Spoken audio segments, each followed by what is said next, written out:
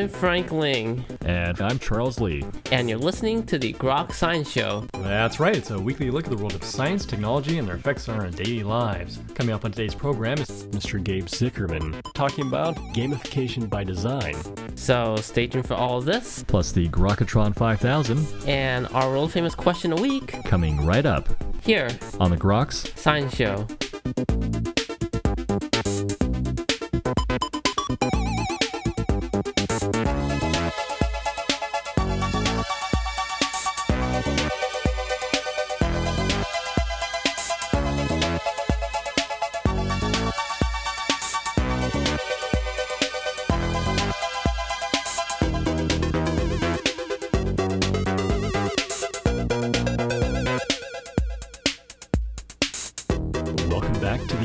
Science Show. Well, what causes some applications to be more engaging than others? Why are we drawn to using them and reusing them over and over again? Well, it may be because of gamification.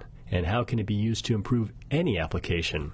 Well, joining us today to discuss this issue is Mr. Gabe Zickerman. Mr. Zickerman is author, public speaker, serial entrepreneur, and foremost expert on the subject of gamification, author of Game-Based Marketing and the Gamification blog.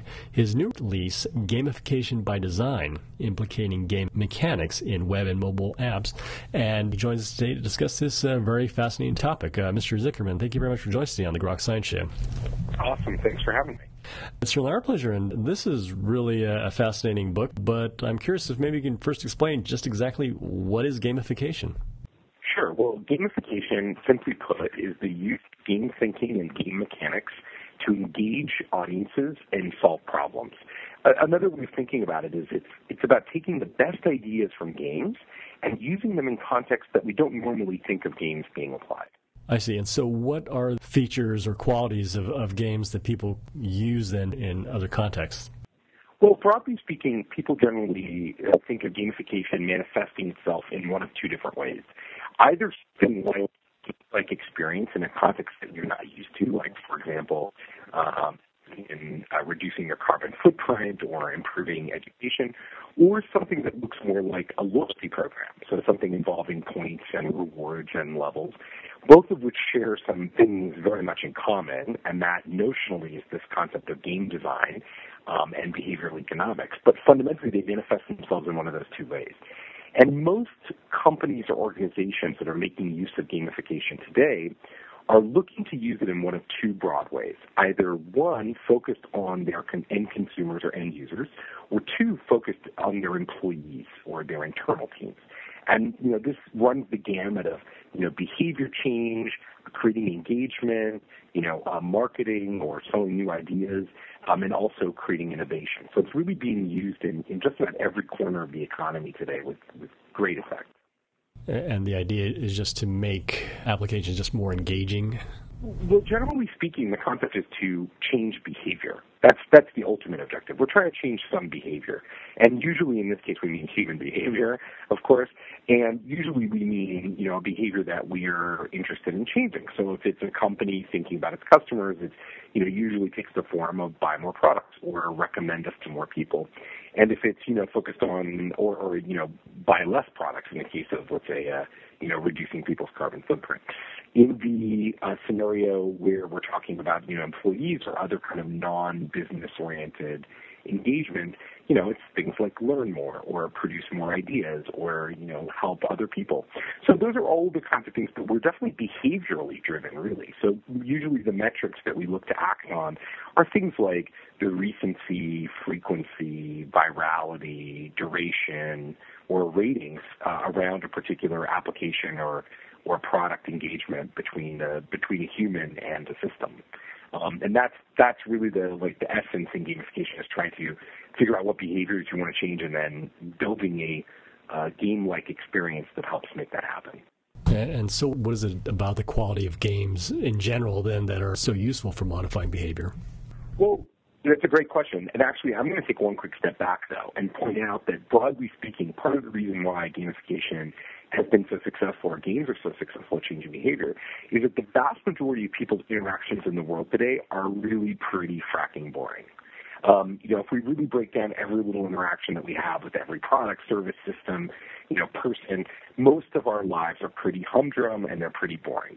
The truth is we can interject, we can introduce, we can nuance or massage all of these interactions in a way that makes them fun, using these concepts from games, using gamification, and thus immediately improve the sort of level of engagement between users. Our whole lives can be made more fun in ways that are incremental today, and that's a great deal of the prospect. But what it is about games and game concepts that provides the vast majority of the excitement and creates the majority of the engagement is really that games and gamification by extension are focused on understanding the core motivation of people and designing systems and experiences that help based on that core motivation that are intrinsically and extrinsically rewarding to somebody based on your core motivation. And that's really different from how most product services or interactions are designed. Most of them are designed to facilitate a kind of business objective or a utility objective, like this ATM is here to give you money, and it's cheaper than a teller, right? So ATMs come into being. They have better features than a teller. But what human motivation, what intrinsic desire, expectation, point of excitement or fear can an ATM instigate in a human? That would be more the gamification, a way of thinking about things. Would you say that the typical approach is provide more extrinsic motivators, say, rather than deep-rooted intrinsic motivators, or both? We really deal with both. Yeah. We really deal with both all the time, right? A good system is oriented around the user's intrinsic motivation and then uses extrinsic rewards and motivation to prod and encourage and cajole and sometimes, orient the user's behavior in the right way. I think it's the interplay of both of those ideas. And just for clarity, intrinsic motivation is something that where we're motivated to do something just, for the love of it itself.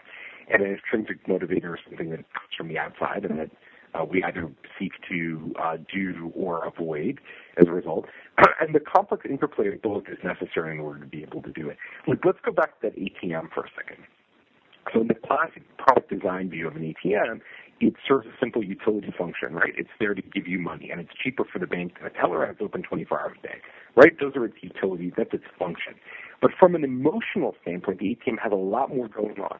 Like when you walk up to the ATM, you may or may not know how much money is in your bank account, right? You may be fearful that the amount of money that you take out may not actually be there, or that the balance after you take that money out may be too low for the next transaction that's about to come in, right?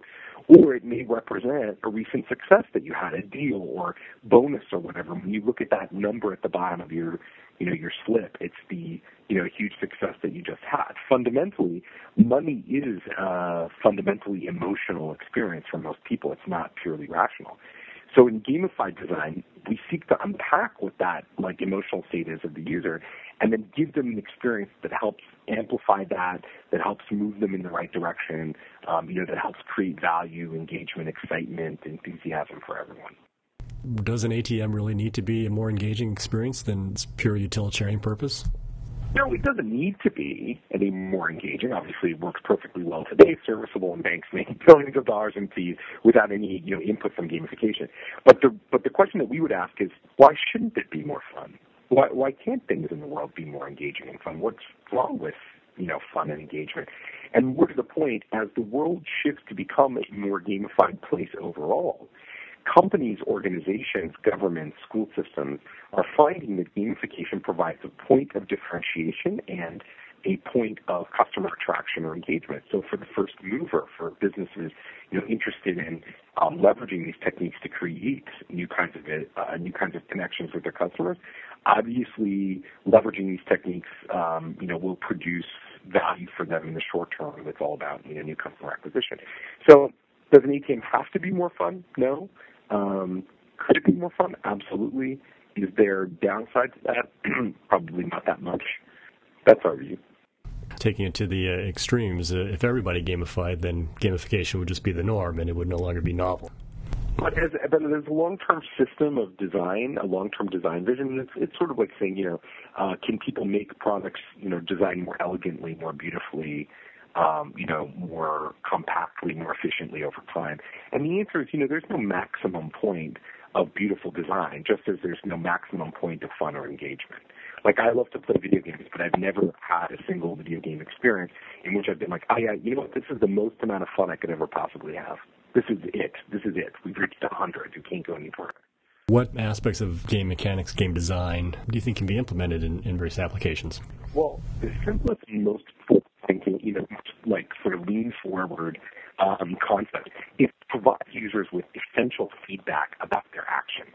So most systems in the world, complicated systems, part of a user's progress towards mastery. That's one of the core concepts in game design in general, is that complicated systems have a notion of mastery in them, that users try to master, and that's part of the fun and engagement that people impute into a complicated system.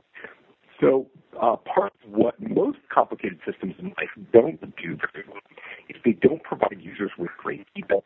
And something that games do super well is provide you with instantaneous feedback that you can use to correct your current experience. That's a big, big difference between games and other design systems. So the first things that we generally do is look to provide users with feedback to help them guide their actions along the way, from A to Z. And you can see some of that examples, some of my favorite examples are in the workplace environment for that. And so there are these two companies, they form interesting data points. One is called Ripple, R-Y-P-P-L-E, and another one is called Dueprops, D-U-E-P-R-O-P-S. And they're both gamified platforms designed to help make the process of giving feedback in the workplace more real-time, more engaging, and more fun. If you've ever worked for a company where you've gotten reviews, you've known that once a year your manager begrudgingly writes this long-form review, and you either get a raise or you don't. And for most people, between those year intervals, you don't get a ton of feedback, and you certainly don't get a ton of direct feedback from your colleagues or your peers. You might get it from your manager. So what Dueprops and Ripple have done is they've taken that and turned that into a real-time feedback and virtual reward system, so you can reward people, your peers, your subordinates, your managers, with positive feedback and virtual items in real time to tell them tell them that you like the things that they're doing or not, as the case may be. And the point there is to, bring this game concept of positively engaged feedback loops into an environment that historically has been, really absent for that, and that's most people's working lives. And, the examples of this kind of thing abound, but feedback loop is one of the core game mechanics that we often talk about. Here's the thing, you don't, in many systems in life, we don't get any positive feedback at all. And the truth is everybody could use a little more positive feedback. One of my favorite examples of the power of positive feedback is a concept called speed camera lottery. And this was part of a competition designed by a guy named Kevin Richardson. Speed camera lottery really turns the concept of those, those car speeding cameras on its head. Those speeding cameras that take your picture basically if you exceed the speed limit. They're pretty much a global scourge. They're all over the place. They send you a ticket in the mail. So in Sweden, as in many of the Nordic countries, the ticket that you get for speeding at the camera is not based on how fast you were going at the intervention point, but on how much money you make. So the more money you make, the bigger the ticket is. And so Kevin's design for speed camera lottery, instead of you drive by the speeding camera and you're speeding and it takes your picture and sends you a ticket in the mail, anybody who drives by the speeding camera at or below the speed limit is automatically entered into a lottery to win the proceeds of the people who speed. So the concept is the speeding camera now becomes a point of positive reinforcement for people. You drive by it, and it gives you a big thumbs up, actually, on the speed camera. It gives you a big thumbs up. You are inside the speed limit, and you get entered into this lottery to win. So guess what? Changing the big, negative, private, reinforced speeding camera system and turning it into a drip-wise, positive, incremental speed camera system has done. It reduces speeding at the intervention point by 20%. That kind of behavior change has been literally impossible, totally elusive for every other kind of intervention. And in the United States, that kind of a behavior change would result in literally thousands of people's lives being saved. from accidents every year caused by speeding. It is a tremendous behavior change, and it's core to the concept of gamification and what we talk about in gamification by design. We often seek to find ways to make experiences positive and incremental and part of a continuous feedback loop instead of negative and drawn out, and not really connected to the user. And Speed Camera Lottery is a great example of those core concepts. Again, focusing on the rewarding and the positive aspects. Yeah, in general, one of the interesting kind of conundrums about game design and gamification as well is that one of the main values that games provide is the opportunity to fail in a safe way. So, in general, and this is, failure is a great learning experience, and in most video games, your character can die, and, no direct harm happens to you, and your character dies, and you say, okay, cool, let's start again, and you regen and you start again, and most games are designed to allow you to restart your character kind of, even where you left off, so there's almost no penalty for failure in so many video game contexts. Now, in real life, that's actually really hard for us to do. So one of the things that's happened is in the gamification context is, in general, we try to design gamified experiences that are almost exclusively positive. So rather than being negatively reinforced behaviors, they're positively reinforced behaviors, and where you incentivize a user to follow a particular path that you want them to.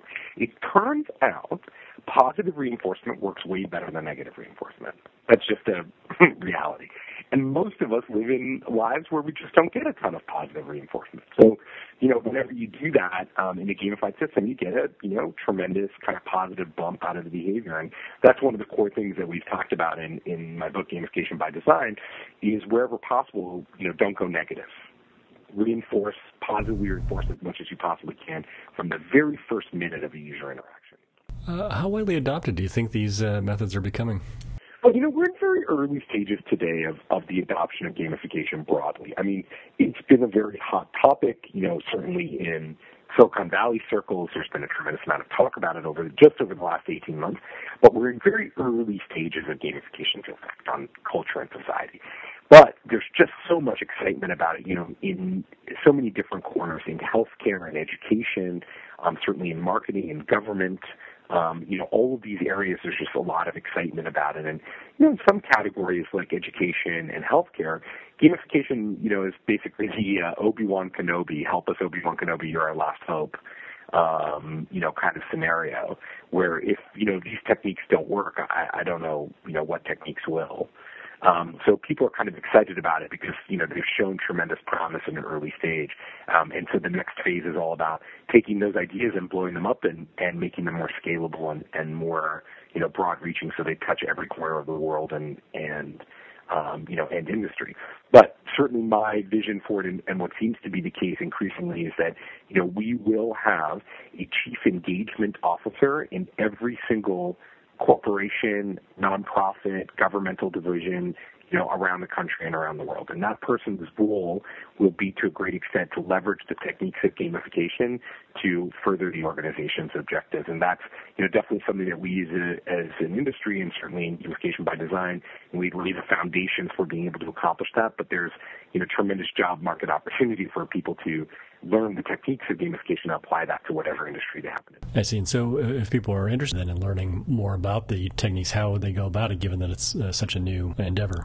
Well, Gamification by Design, my book, I mean, obviously, I'm pitching it, but it actually is, I think, a great resource for it, and people generally agree, and it's pretty cost-effective. You can also read a lot about it on my blog, which is at gamification.co.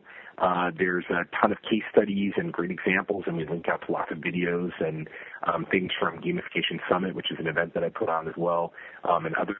So those are some ways to get started understanding gamification and figuring out ways to apply it to your business. The only thing that I would say is, in every corner, in every possible way, each one of us has the opportunity to create more fun in our lives and in the lives of other people. And I think, I'm excited every single day. I'm humbled and excited by meeting, people from all corners of the world who are applying these techniques. And if you've got a great idea for making things fun, by all means, reach out to me on Twitter. I'm Gabe Zickerman, and you can easily find me, and I'd love to hear, the cool ideas for how to make the world more fun using games. Well, I think we could all use a little more fun in our lives. Sure.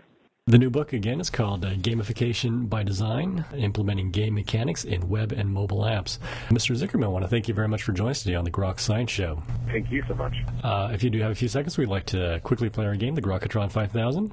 Sure. All right, it's time to play the game, the Grokatron 5000. It is our supercomputer formerly known as Deep Blue.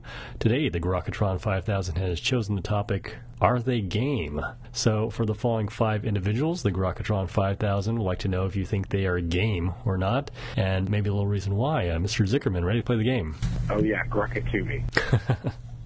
All right, here we go. Person number 1, is he game? Jerry Springer. Huh. Jerry Springer is the original, sort of sideshow MC. I would say he's probably never picked up a video game in his life, but very few people are better able to understand human motivation and get people riled up. So I would say Jerry Springer, yes. All right, number 2, is he game or not? Shaquille O'Neal. Well, sports. I mean, obviously, famous folks in sports are, deal with games, play games almost every single day of their lives, and so that's an obvious one. The thing that I would say is, and obviously Shaq is a well-known entrepreneur and involved in many different things, but I would have to say Shaq is definitely game. Okay, number 3, Bill Gates. Wow, I think, funnily enough, Microsoft's Xbox is one of the most successful gaming platforms, but you definitely don't hear Bill, talk about the power of games to change the world as much as you would expect him to. So I would have to say Bill Gates is not a game. His company's obviously done a lot, but historically he's not really been the driver of the game strategy at Microsoft. Observation. But he's smart enough to change, so you never know. All right, number 4, it's the physicist Stephen Hawking. Oh, that's an unfair one, I would say. I'd say few people in the world are better able to understand game theory and core concepts of math than Stephen Hawking. But in all fairness, I think there are very few games that Mr. Hawking could actually play actively. So I would have to say, I don't know, can we give him a half game? Is that possible? I think we can do that for Professor Hawking there. Okay. So he gets a half game. Okay. Finally, number 5, is he game or not? It's the President of the United States, Barack Obama. Wow. Well, interestingly, the U.S. government is the world's single biggest funder of gamified programs and projects. Under the Obama administration, they've actually signed into law about $600 million worth of investment in gamification in the education system, and as well in various congressional projects and various government department projects. So I would say the Obama administration has been extremely forward-thinking on gamification, and I'd have to say the president is definitely game. Well, if they can make the IRS tax forms more fun, that'll be interesting. From your mouth to God's ear. All right. Well, Mr. Zickerman, I want to thank you very much for sticking around playing our game. And again, talking about your fascinating book, Gamification by Design, Implementing Game Mechanics in Web and Mobile Apps. Thank you so much for your time. Thank you. And that's all for this week's edition of the Grok Science Show. Make sure you tune in next week for more from the world of science and technology. If you'd like to contact us here, you can email us at science@groks.net. For Grok Science, I'm Frank Ling. And I'm Charles Lee. Make sure you also see us on the web at www.groks.net. Have a great afternoon and keep on grokking.